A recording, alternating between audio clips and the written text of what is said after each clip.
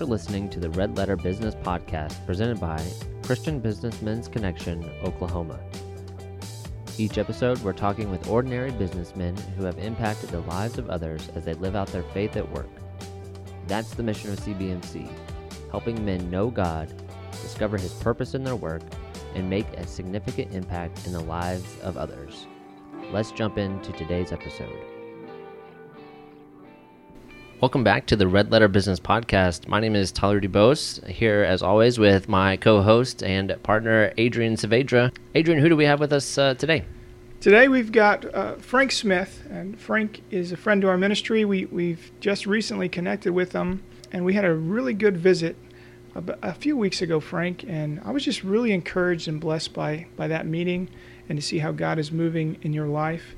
And so we invited you to do a podcast, as we often do, as we get connected with different men who God has used in different ways in their business and professional life. And so we are so thankful that you have joined us here today. And so, Frank, just start off. Tell us a little bit about yourself, and maybe just tell us a little bit about how God has brought you to this point in your professional life and connected all those dots and all that good stuff. Okay. Yeah, thanks. First, thanks for having me on. Super excited to get the invite, and wish I had had tools like this to kind of plug in earlier in my career. I'd be much farther along than I am now, but super excited that these are resources that are out there for all of us now. So I appreciate the work that you're doing. I would say I've always had a really strong passion for business, and I've also always had a really strong passion for car racing. And I mention that just because it's important to my walk, in that I always wrestled with, why do I have such a passion for these things? Why does business fascinate me so much? I can geek out on business with the best of them. I mean, I haven't read a fiction book in probably 40 years, but I've read, probably 200 business books over that time period. I haven't read a book in a long time either, just but not for any good reasons, just laziness. Yeah. We're going to fix that, Tyler. Yeah. But I just have this really interest in business and how it works and all of that. And so at a point in my career, I was actually trying to buy a business partner out of a business, and was getting ready to go to the bank and borrow a lot of money from that business partner. And I was really starting to wonder why am I putting myself through this stress? Why am I going to go borrow a lot of money from the bank and put myself under that kind of pressure? And I went to the source that we all go to when we need answers, and I did a Google search. Yeah, of course. And so, it's a little scary to think that I went what's the meaning of life in a Google search? And I ran across an organization that's a companion organization to you guys or whatever, called Fellowship for Companies for Christ International. Right. At the time, it was based here out of Oklahoma City. Oddly enough, I'm doing a Google search and find out that it's here in my own backyard. And Kent Humphreys was the president of that organization. And I got involved with them, and they connected dots for me that I had never had connected in my life before. In my mind, real Christian work was done by being a preacher or a missionary. And I just for the life of me didn't have a strong passion to go and do that. And Right. I felt bad about that. I've just loved business. And what FCCI did for me was it connected the dots that business is my mission field. The lives that I go and interact with every day at work, whether that's my employees or my customers or my vendors, those people need to see Christ through me. And when they connected the dots for me on that, it changed everything. It now made work that's much more meaningful to go to work, and so it amped up my passion for business and gave me a real purpose behind it, versus before kind of feeling a little greedy or something, just that it wasn't right. And now I viewed it as my mission field. Wow. And so it really gave me the freedom to pursue what I've turned into my real passion now, which is business culture, and how do you create a place where employees want to come to work, where they're valued and respected. And so my current role is I'm president of Mosaic Personnel, and we do recruiting for office type positions, HR, accounting, IT, engineering, and then we also do development work, so training, coaching, and trying to help people create a business culture. Wow. And all of that is kind of wrapped up in mission work. And Sure. How do we help people? And how do we better people's lives? My personal purpose statement is elevating life through work. And so that's kind of wraps everything up from my faith and my interest in business all into one kind of summary. And so that's really kind of how I got kicked into this. Well, thanks for sharing that. And that's kind of why we started this podcast as well, is that we wanted to connect our listeners with people like you, Frank, that found meaning and purpose in their work, but found it through how God defines our purpose through our work, right? Not necessarily what we can gain from it or what what we can take from it, but what He created it for. And so that's why we started this Red Letter Business podcast, because actually Jesus and all throughout Scripture, they have a lot to say about work and how we should go about it, and the purpose and meaning behind it, and how God can use it in our lives and in the lives of others. So for today's podcast, we are continuing in our study in James, the book of James, and today we're going to look at what we call forbidden favoritism, right? In James chapter 2, verses 1 through 13. And the subtitle of that is Dealing with People Honestly, right? James talks a lot about not showing favoritism and treating people in an honest way. So Frank, in all your experience, and this could be either good or bad, I don't know what direction this will go, but describe a situation in your professional career where you have dealt with someone in an honest way that perhaps is not the way that most people would deal with it, right? It would countercultural, counterintuitive. The world says, do it this way, and you said, whoa. I don't think that's what God would have me do in this situation. So does something come to mind in your experience? Yeah, for sure. A lot of different stories come to mind. Two of them really kind of pop to mind. One of them's short and the other one's a little bit more involved. One of them really just boils down to, as an entrepreneur, we all run into time periods where it's hard to pay your bills. Cash flow is not what you thought it was going to be. Somebody's slow paying you or whatever, or business just takes a slow run, and I owe a vendor money for inventory or something like that I have. A lot of people will duck and run from that situation and kind of try to avoid that. I've always made it a personal philosophy of mine that I'm going to pick up the phone and call my vendor and just explain the situation. Hey, I'm getting slow paid by a customer. I know I owe you the money.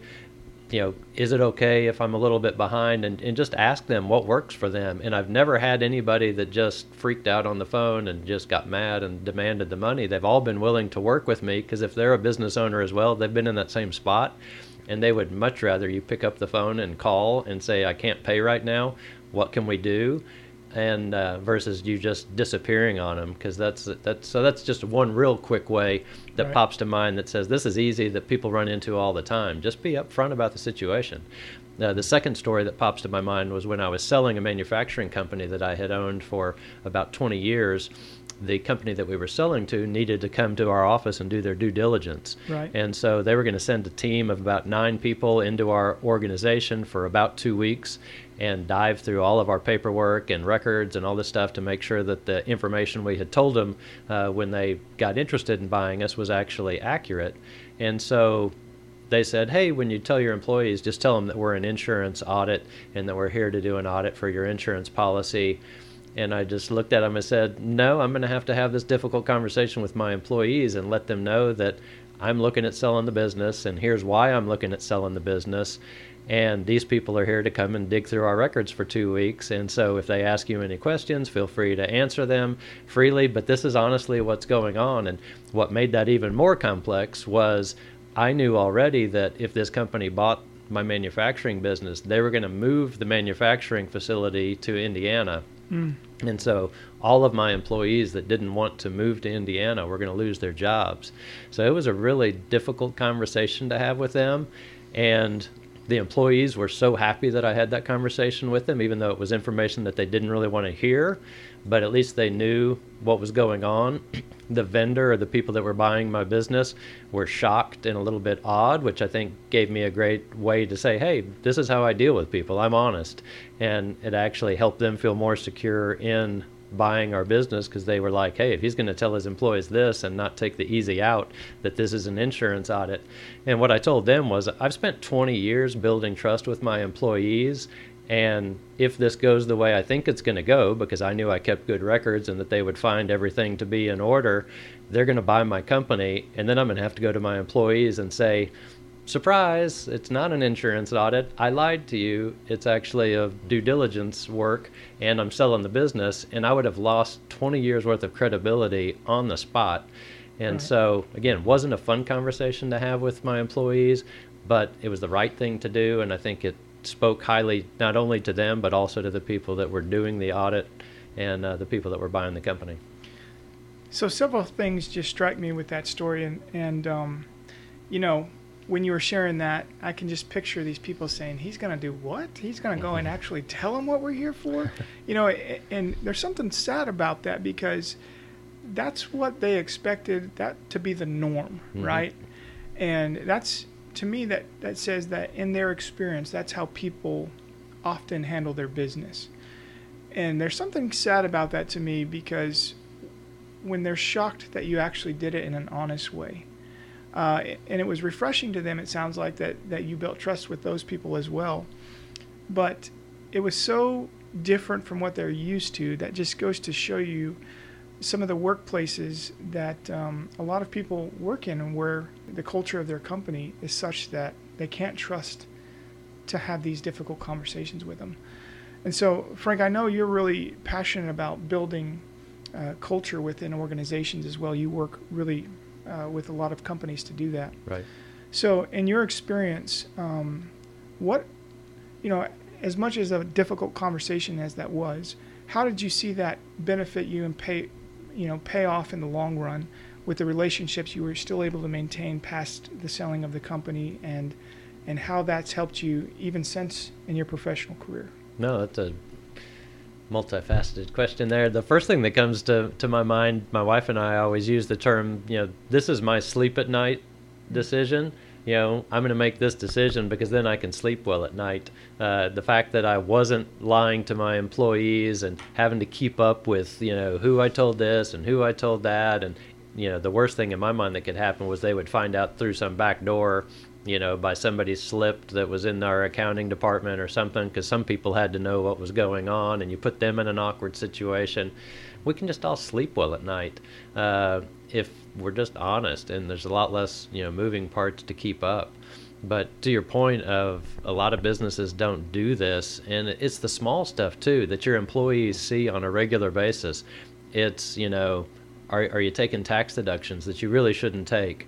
Are you using company assets for personal use? Those are all ways that we're actually dishonest in different ways, and you see business owners do that a lot. One of the things that I am a big proponent for implementing in your business is called open book management, and I use a specific methodology called the Great Game of Business, but it's all about sharing your financial information with the employees, and they see everything except individual salaries.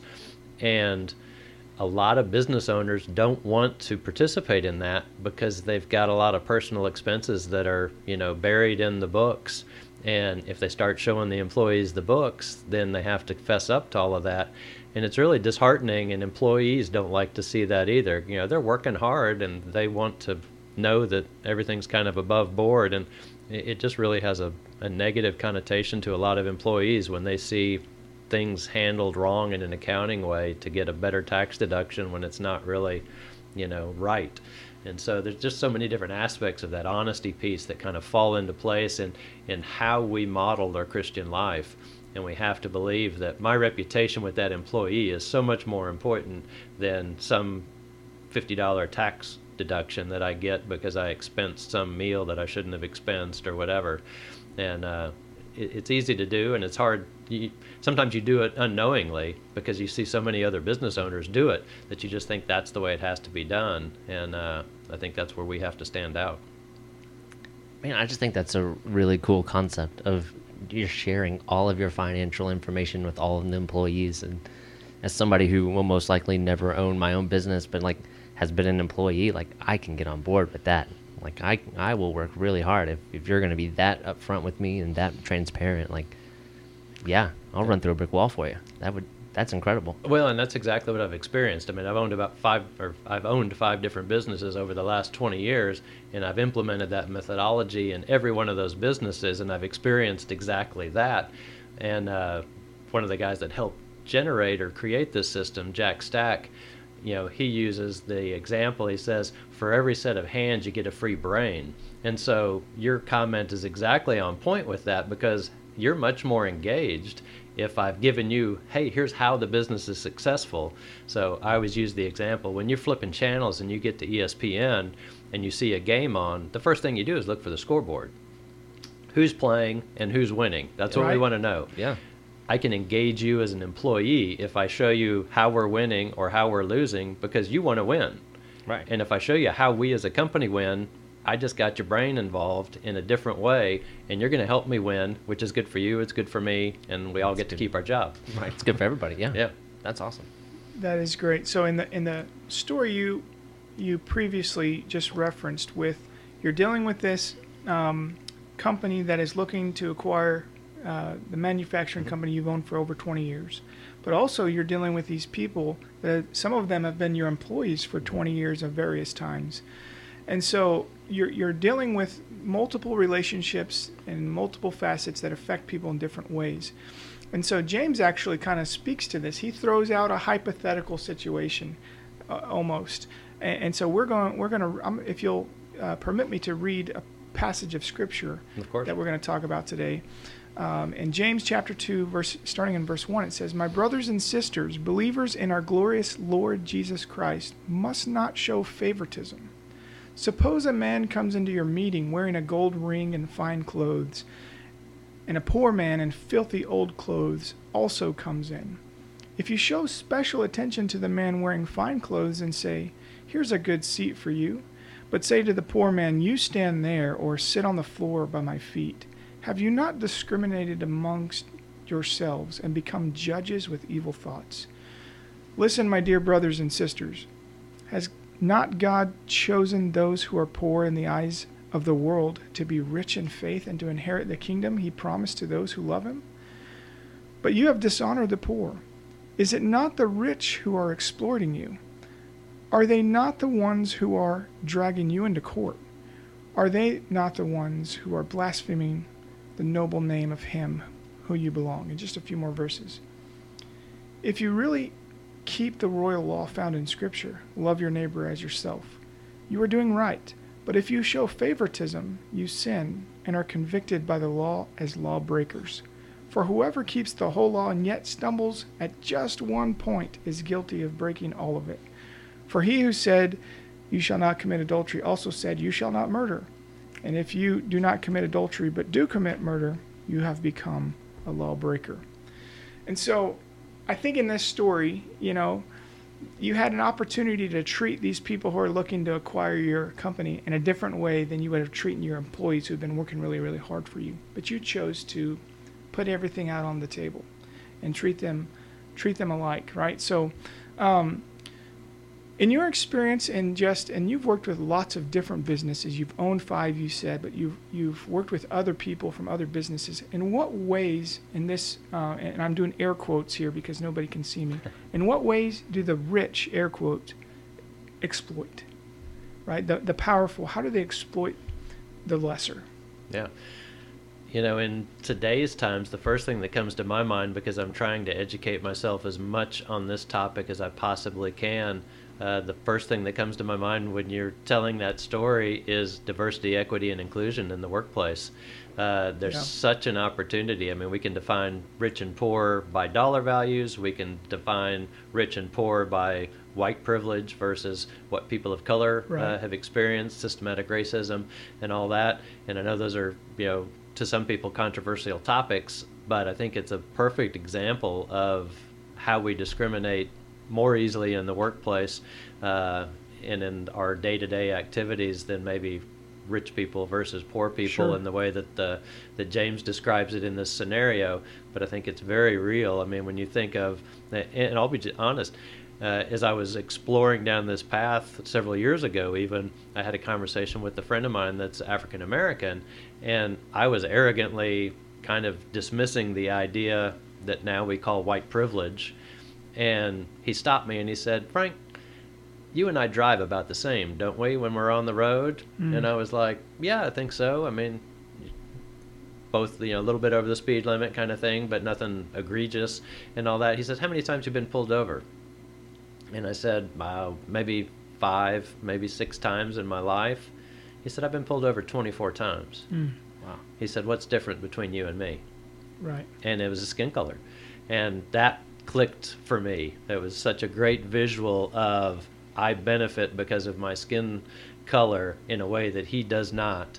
And we see this over and over again in our society, even in some of the rules that are made and some of the issues that come up. I had a conversation with an African-American friend of mine just the other day about health insurance and some of the issues that he deals with that the insurance won't cover because they're based on more white people's issues than they are African-American issues. And it's just like, wow, who would have stopped to think about that? But so anyway, that's just really on my mind these days because of the last year's push towards educating all of us on what's going on in the world with people of color. Yeah, that can be so frustrating to hear about things like that. And I know in my previous career, I was a baseball coach, and I worked, I shared an office with two assistant basketball coaches, both African American, who became really, really good friends of mine. But we all shared an office and worked closely together for 3 or 4 years. And it was right around the time when Colin Kaepernick was taking a knee during the national anthem. And I was really trying to understand, hey, from my perspective as a white person, actually I'm mixed race as well. I'm half Mexican. But I didn't understand why he was kneeling and why he was trying to get his message across in that way. And they really helped bring understanding to that for me. And one guy in particular, his name's Brandon. He's now the head coach at Southwestern Christian University. He said, when I was younger, my mom would tell me when I went to 7-Eleven to make sure I got a receipt and make sure they put it in a bag. And I just said, why? My mom never told me that. She said because she didn't want me to be accused of stealing. Yeah. Even if I bought it, she said, make sure they give you a receipt and make sure they put it in a bag. And I thought, wow, you really were raised a little bit different. My mom never felt the need to have to tell me that as a kid. And I just said, wow, we both grew up in the same country, totally different experiences. And he talked about the very first time that he experienced racism. And he's a military kid, so he bounced around. But when he came to Oklahoma and Enid, his dad was in the Air Force. He shows up the very first time to 3rd grade. They moved here in the summer. He walks in, and his teacher grabs him by the shoulder and says, takes him across the hall to the teacher across the hall and says to her, I can tell I'm going to have trouble with this one. And he's thinking, I don't even know you. I haven't done anything. This is the first day of school. I just moved here. And he didn't realize it as a 3rd grader. He never experienced racism before, but that's what it was. And so, unfortunately, we do live in a fallen world, where we're still experiencing that. We see that played out on TV more frequently than we want, and it's caused so much division presently. So what can we do now, frankly? What are some of the things as we look to running our business or creating a culture in a workplace where every single person is valued and feels valued, and we get rid of these subtle ways where we dishonor people and devalue them? So what are some of the things that come to your mind that have you've been thinking about? Yeah, no, that's a great question. One of the first thing that comes to my mind is the thought as the leader. What I didn't realize until the event that I'll describe in a minute came up is how closely everybody in the company watches you. So I was walking through the production facility of our manufacturing plant, and one of the sewing machine operators came up to me and said, hey, what's going on? You must be in some important meetings these days, because the last 3 Fridays you haven't worn jeans. You've been wearing dress pants on Friday, which she knew meant that I had a meeting with somebody outside of the office or whatever, and she was concerned about that. And it really brought my awareness that, wow, she knows that I haven't worn jeans for the last 3 Fridays in a row. They're watching really closely. Right. So I tell that story because your employees are watching this very closely as well. So you might hire for diversity and have people of color in your organization, and let's not just throw out people of color, but also women into your organization. Right. But how do you treat them? Are they actually included in the conversations about the business? Are you getting their viewpoint as well? And that's really the first thing that comes to my mind is my team is watching how I interact with the ladies on our team. I'm they're watching how I interact with a Hispanic lady that's on our team. And so, these are the things that we have to be doing. Men tend to interrupt women in the workplace. I mean, that's a documented fact. Right. I have to be aware of those things. I have to make sure not only that I have them in the office as part of the team, but that I'm integrating their viewpoints into what I'm doing. The difference between diversity, equity, and inclusion is, diversity is just having, people of color or females on your team. But what the real difference is once you get to inclusion, where they're part of the team, and then equality, where they have just as much say as anybody else in what's going on in the organization. And that's really what we're striving for. And I promise you, I could go through my team and they would be able to identify times when maybe I haven't listened to a woman on a Zoom call the same way I've focused on one of the guys on our Zoom calls. And they'll call you out on that if you have a good team, and you just go and ask them and say, Right. hey, where can I get better at this? They'll, if you have a good relationship with them, they'll tell you the stuff you don't want to hear necessarily, that you may not like about yourself. But I think that's a super important way to engage in this. The other thing that comes to my mind is look for people when you're hiring in different places than what you normally do. I've been guilty of it myself. I tend to, hey, I'm looking for a new person this way. I go to the same, 4 or 5 people that have fed me people before, because they're connectors, and they connect me with other white people to plug into my organization. And Right. so we're making an intentional point now to find those connectors in the African American community, to find the connectors in the Hispanic community, and say, hey, I'm looking for a new recruiter, or I'm looking for a new person in this position. Do you know of anybody? Versus just going through the same networks that might be faster for me because they know me and I know them, and I don't have to build this new relationship over here. But we're intentionally trying to go and look in different areas than we've historically gone to look in order to do hiring. That's so good. And that's an encouragement to anybody out there listening, that there are opportunities out there to meet new people and to go to different parts of town and to make connections that can benefit your company. So we wanted to, in honor of James, as he kind of throws out this hypothetical, suppose a man comes into your meeting, right? He says, suppose a man. Well, we wanted to kind of honor the spirit of James and come up with our own scenario, right? Okay. This could be a modern day story that James tells. And so, we find different ways to show favoritism in the workplace. You talked about a couple of them. James talks about between the rich and the poor. You talked about between diversity and inclusion, even amongst genders, right? Between male and female, or through ethnicities. But let's talk about a scenario between the difference between balancing mercy when somebody doesn't do the right thing and policy, right, Okay. in the workplace. So let me throw out this situation here. So Joe is a top producer and leader of a main division of your company. He is awesome in every way but one. He has a problem turning in his sheets at all, much less on time. His timesheets, I'm sorry. Every month, the administration staff complains that they cannot do their job, much less run payroll, and must constantly bend the rules for Joe. You always deflect their concerns, citing that his role in the company. But one of your new hires, who is just starting out, has the same problem. Policy states that if you do not turn in your timesheet, you do not get paid, and if it could be grounds for dismissal.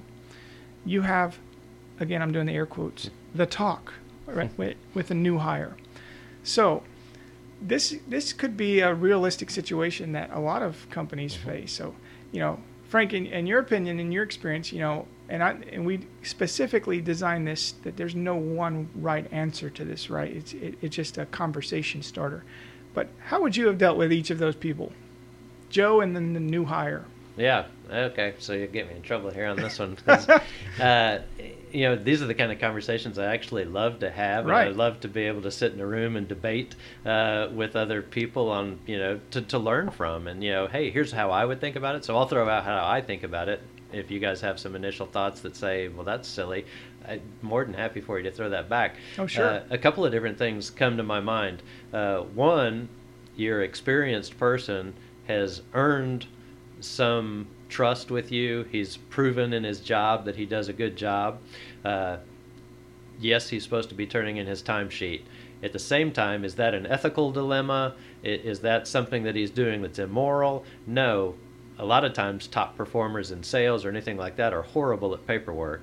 So I think we mess up sometimes by creating HR policies that we try to cattle herd everybody through the organization. And I personally am okay with making exceptions for something that's not ethical or moral or anything like that, and say, hey, we're going to get somebody that helps put his time card together for him so it gets turned in on time. It still needs to be turned in on time for the benefit of the people that run payroll, but maybe somebody on the team can help him with that or whatever. So that's part A of that piece, that I'm not going to fire a top producer that's not doing something ethically wrong just because he can't get paperwork in. You'd fire a lot of good salespeople in the business world if you were focused on that. So there's some workarounds. Okay. Again, the other piece, the new guy that comes in, I would have an honest conversation with him too, and just say, you're new here. You haven't built that credibility with the team yet. As you progress, we'll work and make exceptions to you as well on certain issues if you show that you're a top performer. But why start those habits now? So I personally don't see a problem treating them differently. I'm treating them both fairly, I think, but not equally. And so, I think that gets to be a fine line of differentiation. But I mean, I've got 3 kids personally, and I try to treat them all fairly but equally, because if I honestly treated them equally, they probably wouldn't be that happy, because my daughter wants something different than my oldest son wants, which wants something different than my youngest son wants. And so that's where I think, I'm taking care of them. I have a responsibility to take care of them, but they're not all going to get equal treatment. And I think sometimes we get caught up in the workplace on equal treatment versus fair treatment. And I think I could make a case for that, but I would love to hear somebody's contrary view on that. Yeah, let's see. So Tyler, do you have any initial thoughts on that? How would you have dealt with Joe and the new hire? Well, it's going to be easy for me to say, what Frank said was perfect. But no, it made a lot of sense. I think, and I'll lump myself into this, I think employees around my age and younger feel like we should have the same privileges as Joe in this scenario when we first start, and that's just not the case. I think what you said is right. Like, we have to earn the trust. We have to earn that right to be treated and to have maybe those exceptions for us. And I think that's kind of where my generation, myself included, kind of falter a little bit in thinking that just because I'm here, I deserve what this other person's getting, when that's, like I'm saying, like, that's not the case. I actually had a similar situation when I was in manufacturing. I had a top sales guy that was horrible at paperwork, even just customer type paperwork. But he could get the order like nobody else in the company could, but he was horrible. So I actually hired an assistant to work with him. And then guess who walked in my office? One of the lower performing sales guys, and was just like, hey, so-and-so got an assistant. I should get an assistant too. And I was like, hey, as soon as you put up the numbers he's putting up, I'll be happy to hire you an assistant. But until you put up those kind of numbers, everybody else gets to do their own paperwork. Well, that's really interesting, Frank. I had not considered your perspective before today, and hearing that. And I do think there is something, because you do recognize that the paperwork has to get done. There are people in the company who rely on this paperwork to do their jobs so that people can get paid. So that has to get done. But we kind of put ourselves in a box a little bit to say that it has to be done this way, right? Mm-hmm. So I like your approach of taking a team approach, is recognizing that people within your company have different strengths. Mm-hmm. And one person's strength may be a top salesman. That doesn't mean he's going to be very administrative. And so I don't see anything wrong, ethically or morally, in trying to come along and assist that person by giving them somebody whose job it is their strength is to do that. And if you have a team mentality and everybody's working together for the good of the company, and you have established that culture, I think that could work. Yeah. And part of the new guy now, the new guy has to kind of buy into that culture, and he's got to see that played out throughout, all the rest of the employees, the payroll the CEO, the salesman, the admin. And if he sees that kind of culture, I think you're more likely to have a successful talk with Joe or with the new guy. Well, and if you change one thing in that case Right. study and you change the behavior not to getting your timesheet turned in on right, but you turn that into doesn't talk to the receptionist very well, maybe bordering on sexual harassment, now we have an ethical or moral issue. And where I see a lot of businesses go wrong is they'll still overlook that moral issue because of that top performance. And that's where now you've got a real problem on your hands. If you're overlooking something that I can't fix by just having somebody else fill out his time card and get that turned in a different way, that's where I see more companies probably get in trouble is, well, we can't lose our top. And I've had to do that before. I've had to fire my top producer. And man, you swallow hard when you do that, because I mean, this not only, it's the right thing to do, but it's like, it's one of those faith moments where you're like, God, you told me I got to, do this. I trust you to take care of it, but wow, this person brings in, 40% of our revenue, Right. and they're walking out the door today, and we could lose that 40%, which impacts, I can't keep everybody else on the team. And so those get to be where all of a sudden now it's a much more, swallow hard moment and do what you're supposed to do still out of obedience. It sounds like it fits into that category of sleep well decisions that you mentioned earlier. Yeah. With your wife.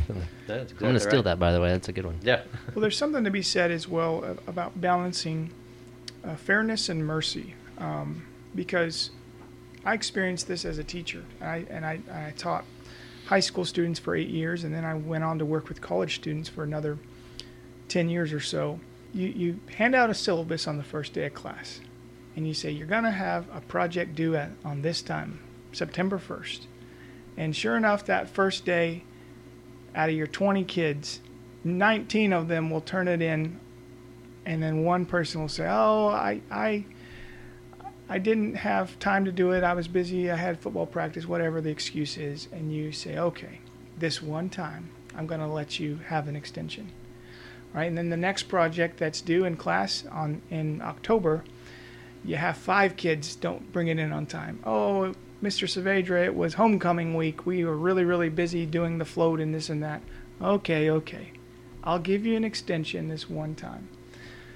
And then, the last project, you got 10 kids. Mr. Saavedra, I'll just turn it in next week. And you start throwing out zeros. And they say, well, that's not fair. And then I say, okay, so you want to be treated fairly.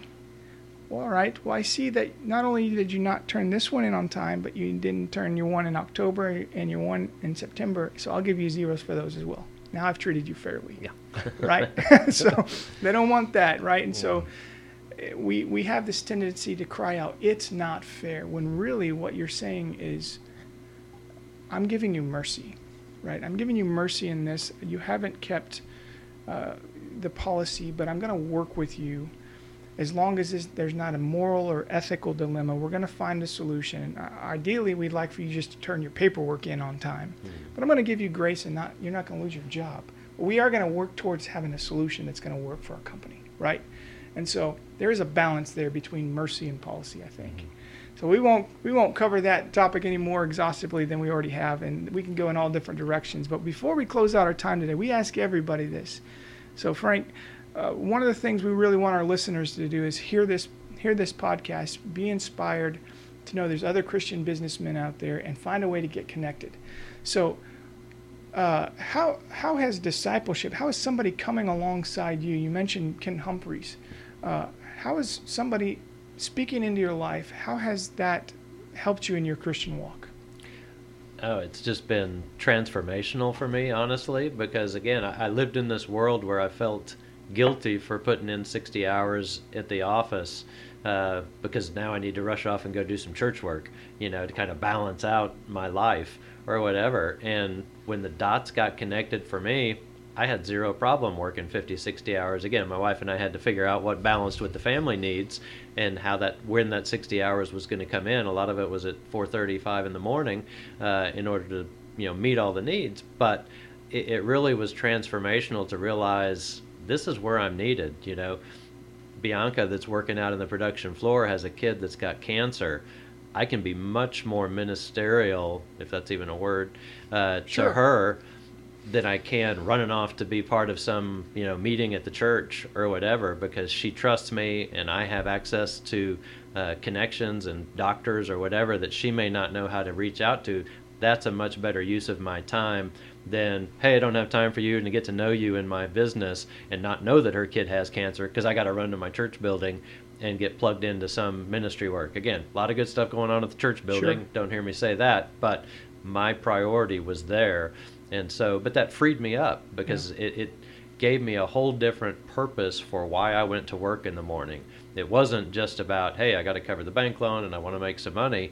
It was, I'm going to cover the bank loan, I'm going to make some money, but I'm also going to make sure that these people are taken care of, and they're part of, it's my responsibility. And so it added somewhat more responsibility to my plate, but it was responsibility in an area that I was willing to, because God created me to be a businessman. And so that's where I'm at, and that's where I'm more comfortable than going and being a preacher or missionary, which I felt guilty for before that. And I love that, because most men are probably feel exactly how you feel, right? They're not called to preach or to the mission field necessarily, but we are all called to make disciples. And when you realize that you can do that where you spend most of your time, at work. Most men spend most of their time in any given week at work. And we can do that with every hour, with every breath that God gives us. And so, Frank, we just want to thank you for coming and sharing your heart and sharing your journey, how God has kind of connected those dots for you, and how God's using you, man. We really just appreciate your willingness to come and share, and tune in next time for our continued study into James as we dive even deeper into what he has to say about how we ought to orient and operate our lives through business. Thank you for listening to the Red Letter Business Podcast presented by CBMC Oklahoma. Each episode explores a story of an ordinary businessman who has had extraordinary impact on the lives of people they work with. Have you ever wondered how God wants to use you in his story? We'd love to be a part of your journey in figuring out how God wants to use you, whether that's through one of our C3 teams, Young Professional Program, our Trusted Advisors Forum, or a one-on-one discipleship relationship. Visit cbmcok.com to get connected. Hit subscribe and join us for our next episode. Have a great day.